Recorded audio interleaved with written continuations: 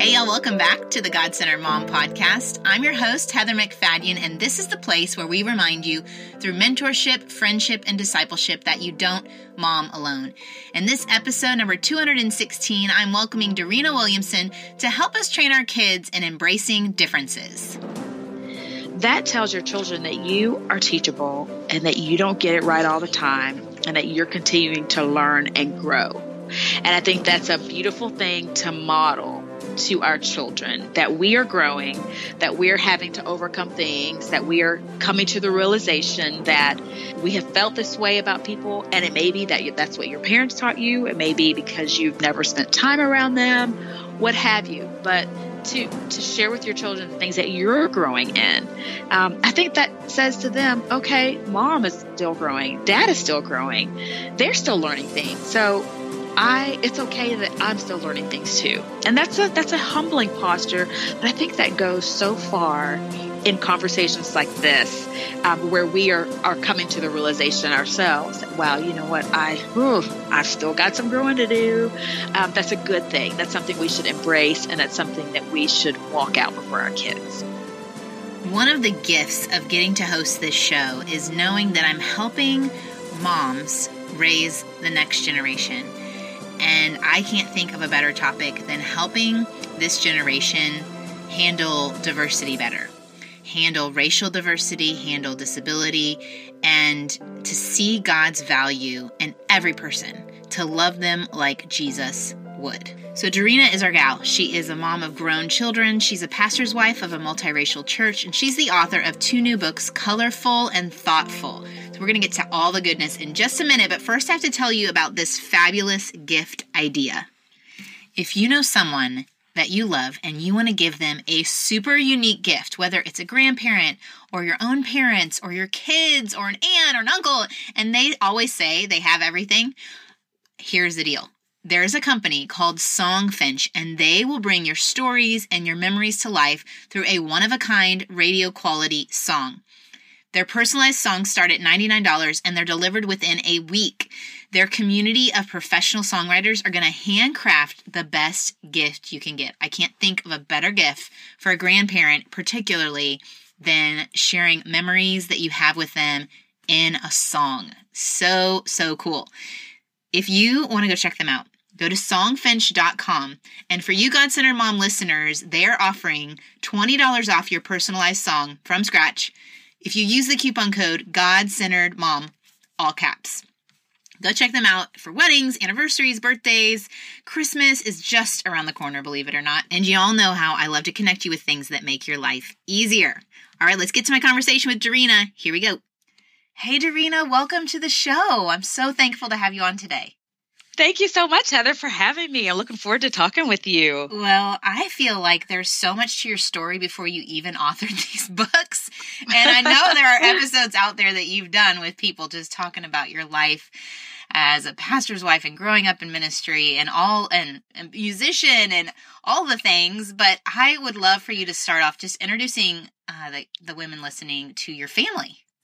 Yes. So I have been married to my husband, Dr. Chris Williamson, for going on 27 years. And we have 4 amazingly diverse children, ages 24, 22, 18, and 14. And so that means we have a new high schooler and a new collegiate. So lots of fun changes for our family over the last 2 weeks. And any off married or still in search? No marriages, still waiting and looking and sending me, pictures and comments of people interested in, which, when young adults do that, they want parents' input. That's absolutely awesome. That's huge. That's great. Well, I appreciate you. The gals listening know that I love having women who have children older than mine. And we're going to pick your brain on this topic of training our kids in seeing the world the way Jesus wants us to see the world and seeing people the way he wants us to see them. And your 2 books, one thoughtful, the other colorful. Colorful being the first one you published or the publisher put out, Lifeway. Yes. Just tell me, how did you get on this journey of God kind of awakening this passion to write children's books? Well, it really started with seed ideas that God gave me. And I thought that they were journal entries. I've journaled for years. And so I assumed that these thoughts might make it onto that blog I was going to do someday. And as they continue to form, I've realized, especially after I finished Colorful, I realized that God had given me a treasure chest full of valuable ideas that were forged from the 23 years that I've been the pastor's wife, first lady of a multiracial church. And so really these stories come out of that. I feel like they're just jewels and wonderful seed opportunities to pass on from things that I've experienced not only with my children, but more importantly in our multiracial faith congregation. And so Colorful was the first, and then Thoughtful has come up here as the second. So tell us a little about your church, because I'm kind of jealous. Yes, it is a beautiful taste of heaven. You know, people love to talk about Revelations 6-7 and the great, the crowd around the throne, as if, well, we'll get to experience that one day. And I feel like we are really getting a head start at Strong Tower. Almost 23 years ago, this Sunday actually will be our 23rd anniversary, and God just, through the journey that Chris and I had in ministry, God planting us here in the Nashville, Franklin, Tennessee area in a Civil War, Confederate-rich area. God planted us, African-American couple, to start something that had not been done here. And so we experienced the beautiful diversity of the kingdom of God with families of different races, families who mixed race adoptions, Native American, Latina, African-American, Caucasian, just, all walks of life. And we come together and major on Jesus, and we learn about each other's cultures and about our differences, and how those things don't have to divide us, but they can draw us towards a beautiful unity that really does display the witness of Christ in a powerful way. So beautiful. Everyone I've interviewed this week is from Nashville. So wow. I think it's a sign from God that I'm moving. No. It's a great place. It's a booming place now, and it's kind of cool to have lived. I live in Franklin, which is south of Nashville, but our church is in Nashville. So we kind of sort of get this Middle Tennessee vibe of the arts and of music and just, the diversity that has grown, and it's been beautiful to see how God has transformed the area and really, used us, not expecting to have been here for, as long as we have, but God's ways are much higher, much more beautiful than we could have imagined. So you're doing the church thing, you're being the first lady, you are seeing these different races come together, and what was the treasure, the jewel that God put in your heart for this first book, Colorful? Colorful began to originate after conversations that our family was having, really they're ongoing conversations, but they were triggered with some of the unfortunate instances that we've seen videotaped of unarmed Black men being shot. And I have a 24-year-old son, my oldest. And so, pertinent conversations that we have always had, but really highlighted during those unfortunate, disheartening times as a family where we're talking about it. We're also having opportunities at church to lament, for families with sons.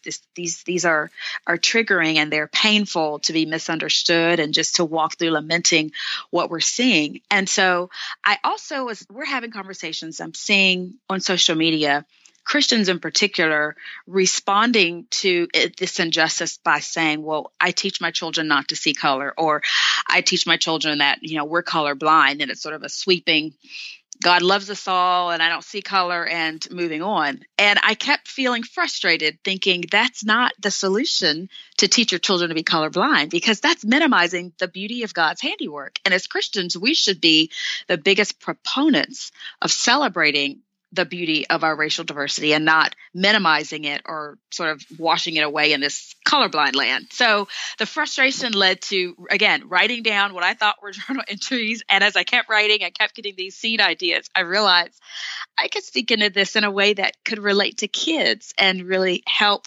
parents open up dialogue and plant some seeds and share some perspective. And so it sort of was a slow dawning over the course of a year of writing and realizing this could be formed into a beautiful children's book. And there the journey began of all the things related to writing and querying and then finally, pursuing publishing. So I think it's holy work because honestly, that period of time you're talking about and all the conversations that were happening, I would have said prior to that would have been the message I would give because that was the message I was given.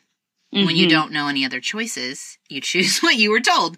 And it's such a beautiful way to acknowledge, like, this God is so creative. He made so much variety in our world around us, and that's what this book highlights. And so much variety in the people he created. So help parents that are listening. How do they start these conversations? Obviously, they would get the book and they would read through it, but they're in the car driving and they see someone of a different color than theirs, and any color than theirs, and they make a comment.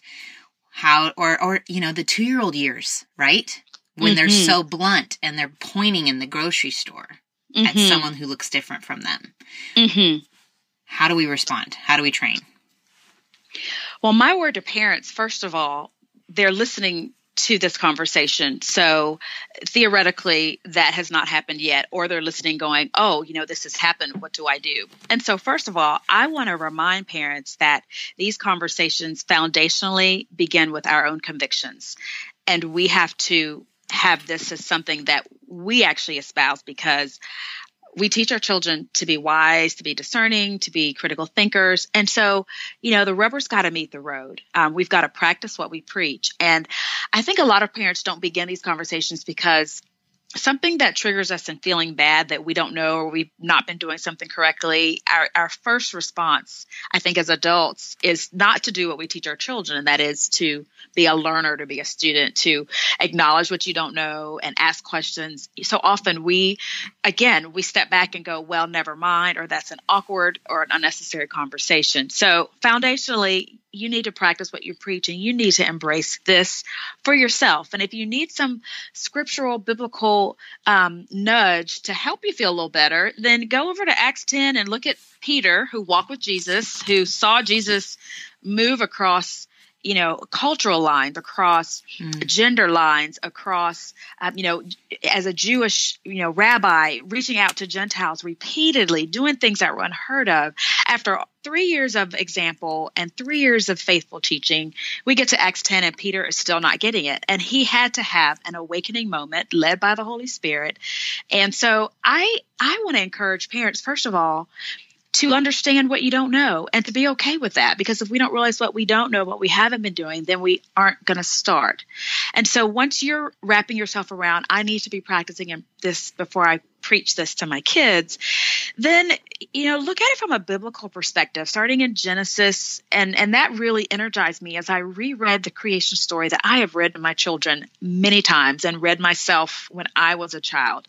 And yet you look at the creativity of God in all of creation and the sunrise and sunset and the colors and that, and all the way through creation week to creating man and woman out of the dust of the ground. And so we go all the way through scripture and see the strategy of God in his creativity of creating people and all that he did in color. And so colorful exemplifies parents finding a teachable moment, as this grandmother did. For those who haven't read the book, a beautiful, story of friendship. And then this grandmother finds just this teachable moment as these beautiful kids are enjoying the colors and bubbles. And she celebrates that, invites them to see the other colors around them in the garden, and then moves strategically to reinforcing God's truth that he also created our skin color as beautiful, and that's something to celebrate as colorful. So teachable conversations starting when they're young, not thinking, well, I'll put that off until they're, later elementary years, just as you're strategic in planting seeds about every other important subject, and you do it on an ongoing basis. Include the conversations about the beauty of our racial difference as an ongoing conversation, planting seeds, asking open-ended questions. Books are an amazing, easy, super easy way, colorful, as well as many others. I was just in Barnes & Noble today, and there's so many beautiful books that parents can read with their children, get at the library. And so many easy ways that you can begin to incorporate and grow these conversations one seed at a time.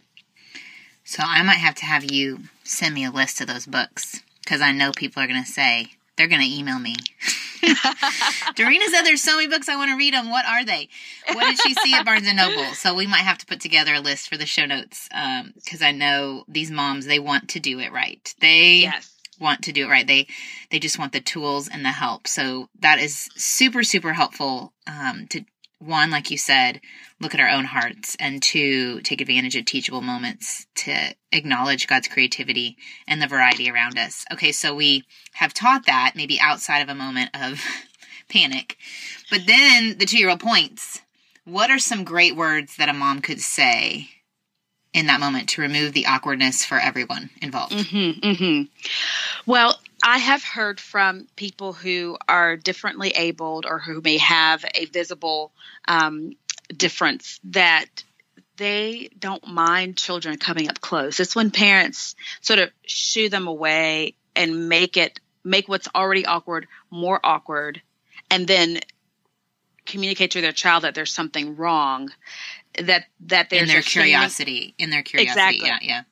And so that creates a shameful moment for your child. And I've done this, so I am not saying to parents, I've done it all right. You could bring my children on, and I'm sure they have some stories that I've probably chosen to forget. They would love to remind. But, in those moments, acknowledge, what your child is saying. If they, for instance, are seeing someone and maybe one arm is shorter than the other, and it's just visible, and they point and say, what's wrong with this man's arm, in a way that person hears it, a parent may just respond and say, one of his arms is different than the other. And then, give a smile to the person. Again, we don't know the burdens that people are carrying. And I've become more sensitive to this in the faith community, understanding from parents who have children with special needs, or a child that may have a disability that's not physically obvious. It's not always easy to feel welcomed for the parent and for the child. And of course, we're centering the child. But as I'm talking to parents, I want to just remind us, for ourselves as well as our children, those things that we're communicating with our nonverbal communication as well. So, build on that moment after you finish your grocery shopping in the car. Make a mental note, and then build on it. And now we definitely need to remind our children. And I had that precocious child that said things that I cringed. I wanted to crawl into the ground and go, oh my gosh! But you've got to handle it in the moment. And of course, so we reinforce. Let's have those conversations at home. It's not polite to point to people. Obviously, those are ongoing conversations as well. But if that child does that in that moment, I would encourage parents, don't create a shaming episode. Acknowledge what the child has seen. Say something positive about the person's worth, because we're wanting to communicate to our children that differences do not define worth. And sadly, Heather, that's something that the Christian community is not modeling well, and that's foundational biblical truth. Like we talk Psalm 139 all the time. We have it on T-shirts, but we don't practice it with what comes out of our mouths, and we're not teaching that to our children. So God's word is either true or it's not. We're either all remarkably, fearfully, wonderfully made, or we're not. And God's word is true. So communicate that to your children, that person may have a difference. It may be something that you see. It may be something we don't see, but their worth is the same as yours. And that's just communicating that difference is not bad. That's the first default that children have, is if someone's different from me, it must be something bad. So they're posturing themselves as as better than or as normal even. And so that person is not normal or abnormal. And so we want to continue to speak the truth and shape that corrective, that difference is not abnormal or wrong. Difference is good. Let's talk about it. Maybe there's some things we need to look up. Maybe there's things we don't understand, or maybe this even shows we need to consider how do we create more opportunities for our children to engage with people who are different than they are, so that differences are not remarkable to them, but they are a part of the community that they're in. I was thinking about a simple way that we can introduce differences into our homes without a lot of effort. And one idea came to me from an experience this last week with my boys. Thanks to Prep Dish, I had them try these Vietnamese steak bowls. And to be honest, when I was making the marinade and it asked for fish sauce, which I looked at the ingredients was anchovies, I was like, that does not smell so good. But when I cooked it, they were amazing, and my boys ate all of it. And I was so thankful for a chance to expose them to something that we hadn't experienced yet as a family around our table because of Prep Dish. And if you haven't heard of Prep Dish, they send you a meal plan on Fridays via email in a PDF with a grocery list and a prep day list, and then how to cook each menu item so that your evenings are a little simpler, your breakfast, maybe a salad. If you want to go check them out, go to prepdish.com/GCM. Use that coupon code GCM and you can try it for 2 weeks free. I had a friend reach out this week who said she has been using it with her family and it has simplified their meal times. Her kids are loving the food and she's like, and it's healthy, which is great. They have a paleo, gluten-free option and it's really yummy food. Go check them out. All right, let's get back to my time with Dorina. Here we go. So many amazing things in what you said. And it's reminding me of the episode we just had on with some of my friends who've adopted children with special needs. And one of my friends, her desire to start a farm for her son so that he has position in the community and a role and to help others see that just because someone is differently abled doesn't mean they have less value. Just to provide a place and a position of importance in that community. And so I love everything you've said. I do think in the church, particularly, it can be very hard because your child may be the one that you get called on all the time. And not all churches have the staff or the ability to have a one-on-one buddy with your child if they have maybe Down syndrome or a cerebral palsy or something. But I think all of that is so good to talk to our kids about. Being fearfully and wonderfully made is true for everyone. And that brings us to your second book, Thoughtful. Yes. Thoughtful. My second book, baby. Which the subtitle is Discovering the Unique Gifts in Each of Us. So I'm guessing, like you said, that you've noticed this in your church. And again, the jewel here. What was your desire? What did you hope would happen? Well, just as I communicated about value, I was inspired by my beautiful nephew who lives in Boston, Josiah. He's 11 years old, and he has the gift of Down syndrome. And he inspired me to just consider how we view people who are differently abled, and to create a story with a child who's very much like I was as a child. Ahanu is the name of my sweet Down syndrome boy in the book, and his friend Joshua overhears some bullying towards a friend, and Joshua doesn't say anything. And that's the type of child I would have been. I was a deep feeler, but I would not always have stood up and advocated in the moment for someone being mistreated, but I would have felt very deeply sad about it. And so I wanted to open up a dialogue for parents and children. And it's been so sweet talking with friends and parents at church who are sharing with me the dialogue it's creating for their children as school has started back. So the timing of this release is great because, children who were in, public schools, my kids have been, or in, private school or in homeschool, in tutorials and what have you, are generally going to have opportunities to engage with kids who again, have visible or invisible differences. And so I just wanted to give an opportunity for parents to open up that dialogue. And both of these conversations are ones that some parents are already having. So for them, this is just going to be another tool, another opportunity to engage on a subject that they're already engaging in. But for other parents, they're going to realize, I just haven't even thought about having this conversation with my children, but this book is showing me that I need to.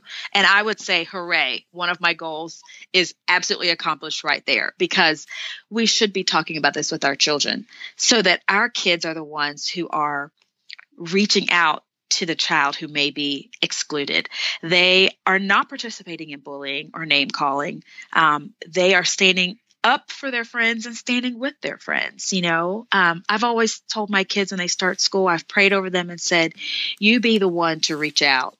And I hope, I'm not with them, so I'm not, I don't have a video camera on them to pay attention. Are they doing that? But I hope that by continuing to hear me say that and reiterate that, even now with my youngest in high school, that when she has those opportunities, that she's leaning in to be that child who would do what Jesus compels us to do, and that is to love well and to be full of kind thoughts, as thoughtful teaches children.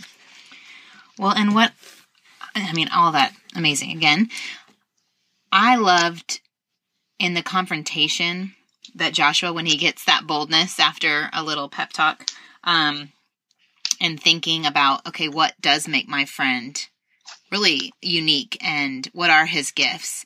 That he doesn't go into the bullies or the ones who are being unkind and just say, you're mean, stop being mean, with more anger and frustration, which only makes the situation worse. Mm-hmm. He points out those good things in the friend and models for them, why he thinks he's a good friend and how to talk well about others. And I thought, I pointed that out to my boys. Look how he's talking to these boys who were unkind. He's not causing another conflict and getting in a hoop he doesn't need to be in and causing problems. He's just modeling positive communication about a friend. Yes. And I thought that was really, really well done, because it takes bravery, right? Yes, it does. It does. And again, as I'm listening to you and thinking about this should not be unusual or strange for those of us who name the name of Jesus, who say we are followers of Jesus. But I'm thinking, to bring it home, I'm thinking about Twitter and seeing how people who profess to be believers, God knows the heart, but who profess to be believers can be so shaming and so ugly. Out of the overflow of the heart, the mouth speaks, is what Jesus taught us in the Gospels. And so I didn't want him to come back to those guys and to heap shame upon shame. I think of Bernice King, the daughter of Dr. Martin Luther King, and this week was just a commemoration of, I think, 55 years after his March on Washington, I Have a Dream speech. And, she was just reiterating that, the lessons my father taught me about responding to people.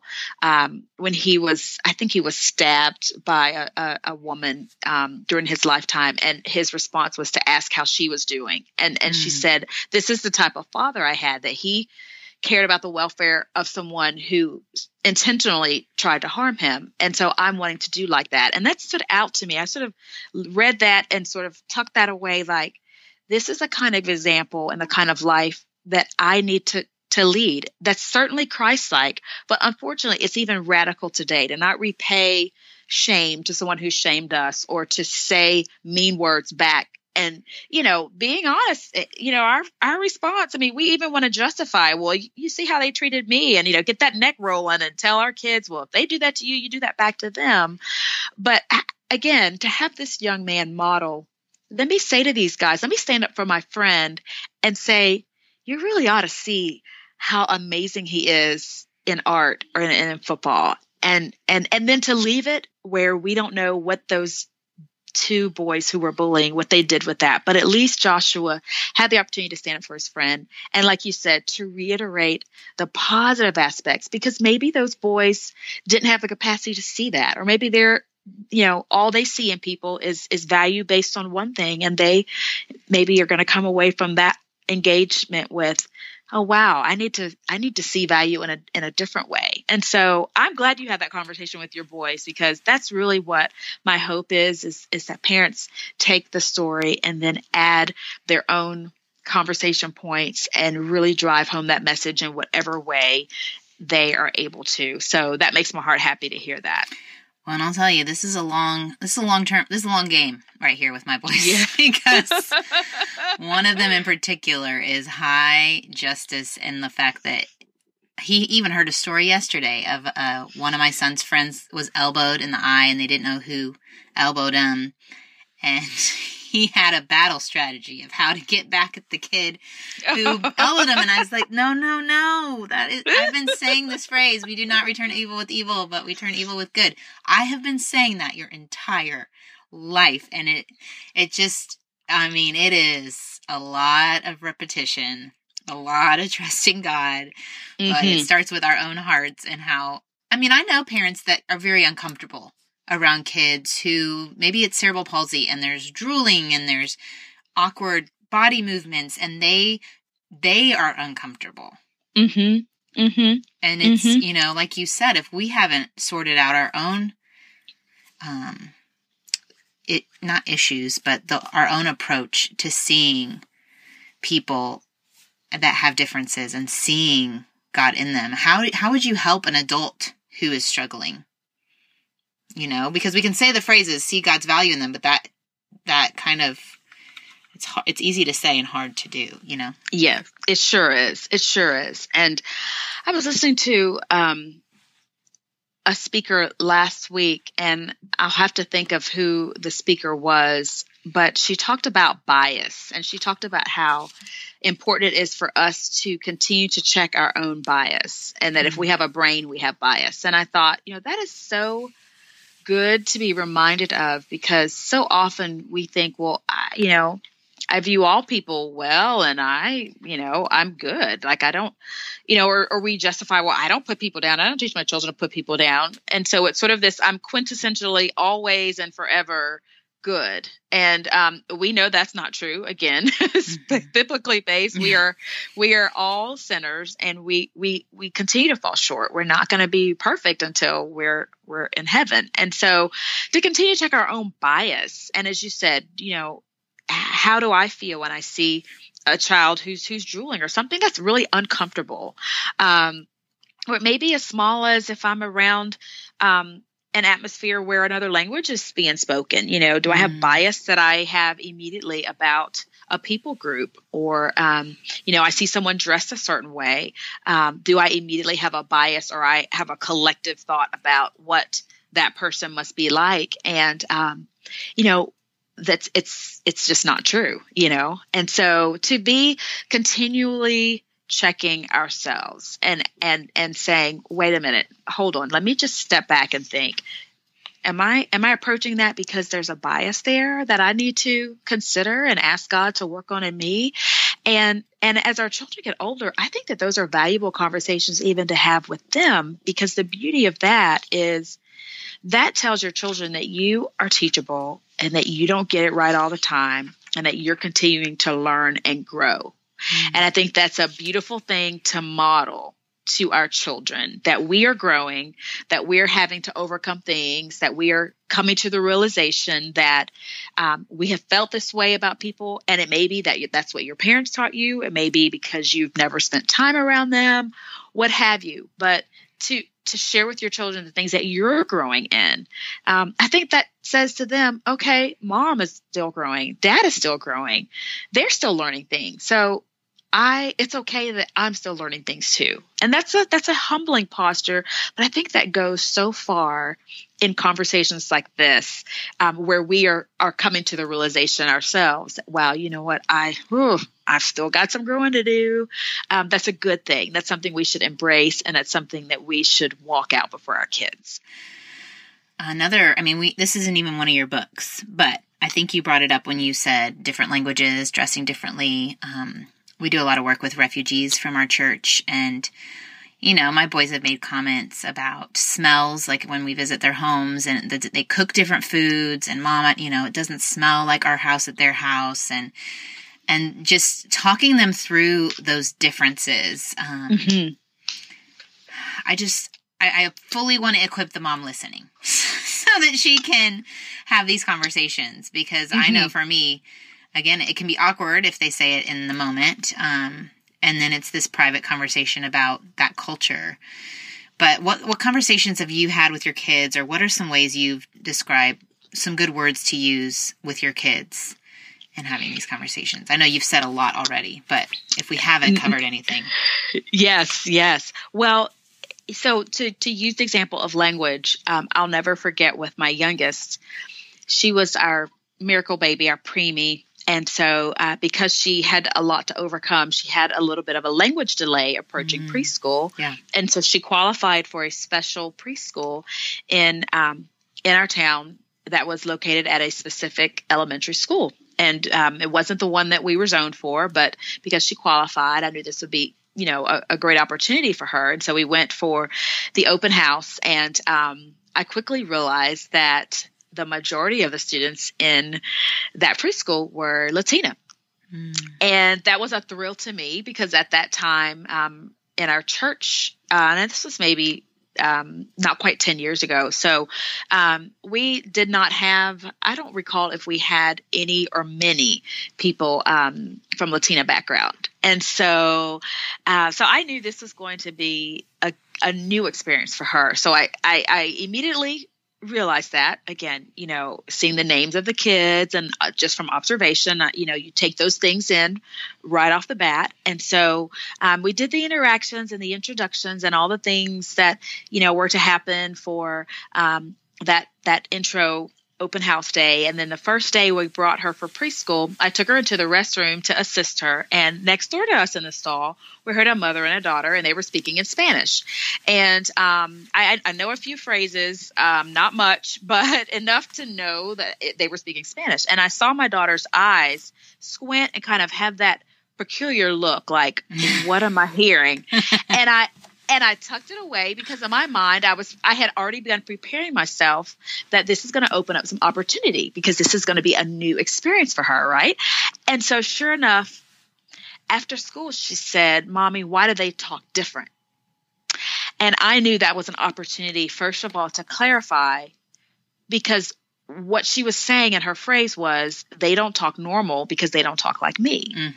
And that was an absolutely justifiable question, because again, for a child who's experiencing difference, the first category they put it in is it's different because it's not the way I am. And so we have to clarify that. So that was a great opportunity to introduce, they don't talk different. They speak another language. It's called Spanish. You speak English, talk that through.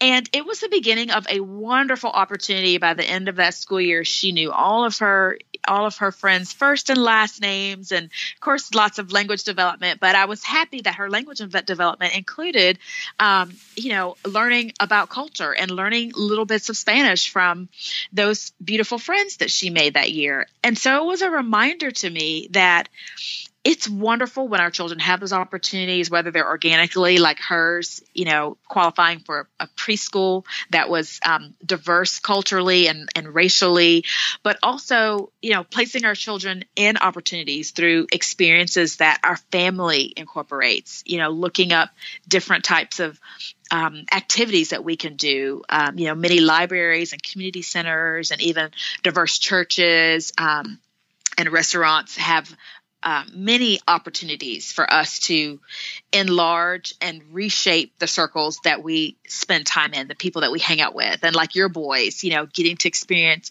different cultures and coming home and talking about why food smells different, why homes smell different, to be able to unpack those differences and be grateful to always commend our children that the questions they ask are good. In every other setting, we applaud children asking questions. Teachers even tell them there's no bad question.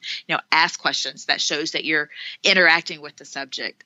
And so we need to sort of like a no-brainer. We need to continue that at home and not shut down those questions because they're bringing up subjects that we're uncomfortable with. But as parents, lean into them. And it's even okay if we have to say, you know what, let me think about that. I want to come back to this conversation, but I want to think about it a little bit because I don't really have a good answer right now.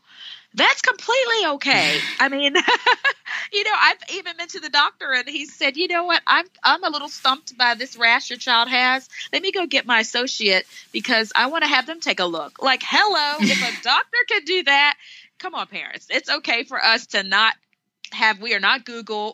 It is okay for us to not have all the answers in the moment, but to tell our children, I want to come back to that because that's really important and I want to give it some more thought.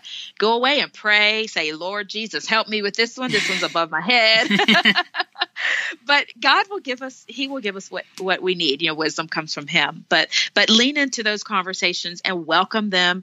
And even nudging us a little, do those things as a family that you need to do to create those opportunities if your children are not having them like your children are.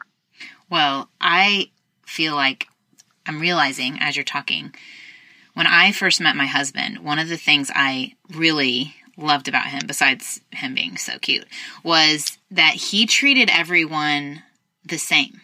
It wasn't like he was working to work his way into the cool kids or thought better or higher of himself than others. He treated everyone with the same value. And I never really thought about the fact that his mom is so intentional about inviting international students into their home. She started an international ministry to Asian doctors, medical students.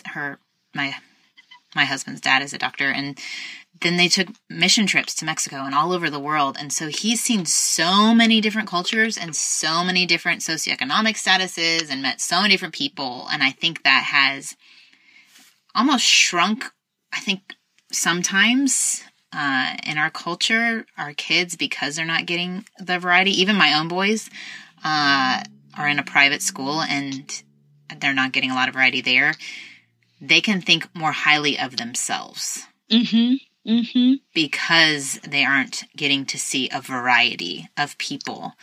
So if anything, it not humbles our kids in a like, you better humble yourself, you have too much pride, but puts them in right position and where God has them on this planet, and instead of thinking so highly of themselves that they do crazy things that kids are doing these days, take other people's lives or make unwise choices against someone because they think they are more valued than that person's life. So, yes, as parents, I do think it takes a lot of intention if you don't have kids in public school or in a community or in a beautiful church like Strong Tower to provide that for your kids. But it doesn't take going around the world. There are refugees that come here. There are international students that come here, and it's great to.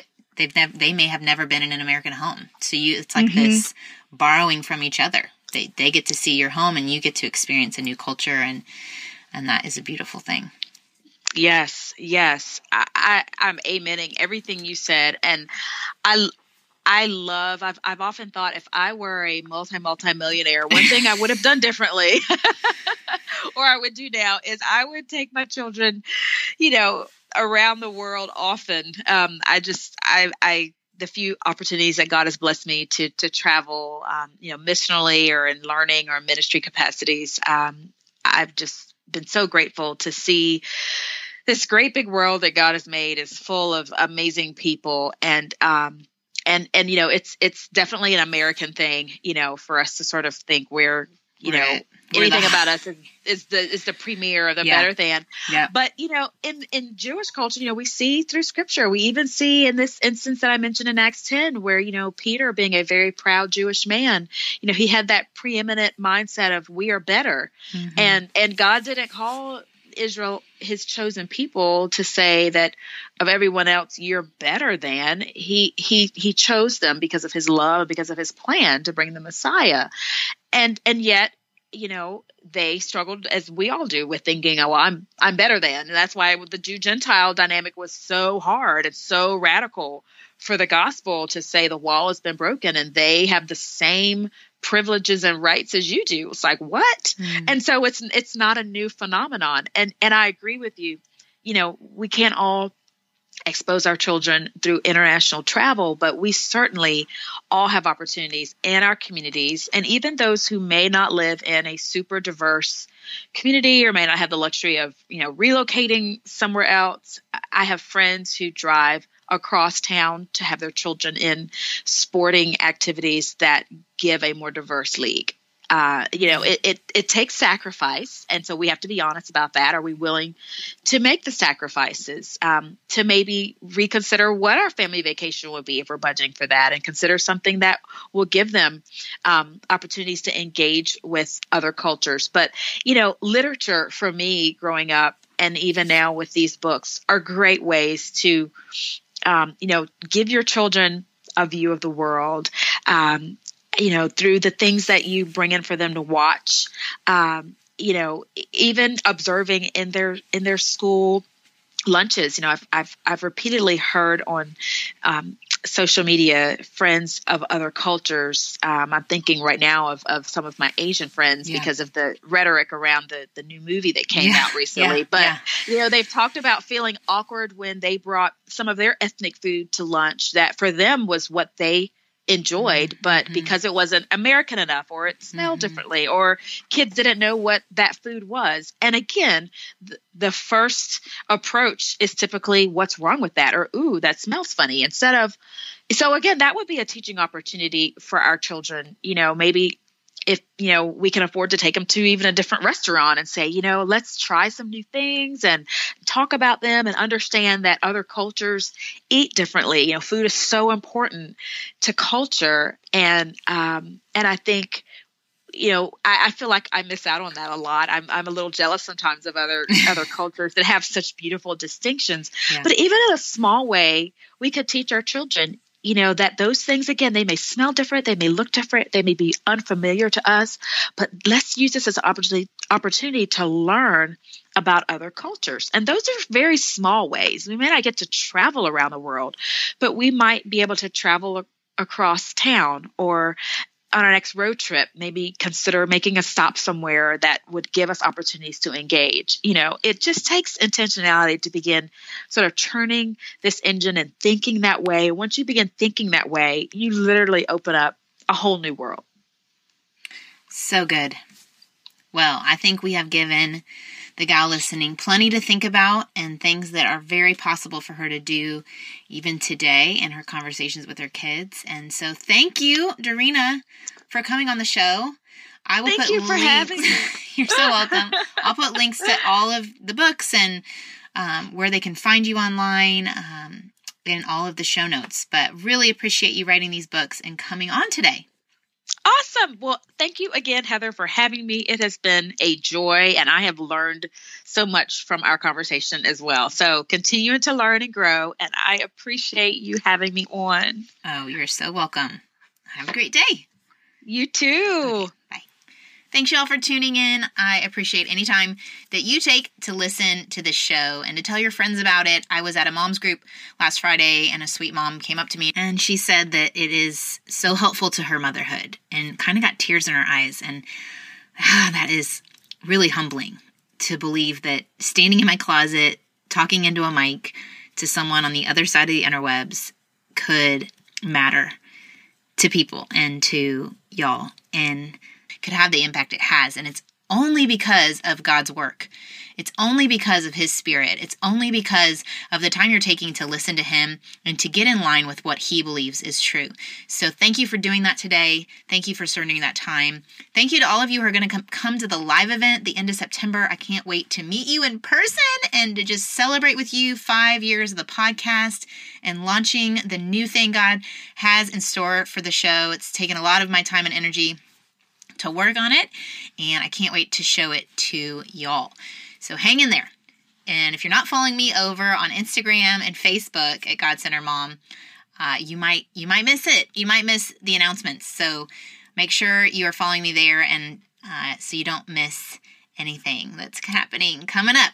All right. I hope you all have a wonderful week. Again, I've put show notes with different links to books that Dorena has recommended, and go check those out so you can help your children see the value in everyone. All right, adios. Bye. I hope you enjoyed this episode of the God-Centered Mom podcast. If you're looking for more resources on how to replace me with he, go to godcenteredmom.com.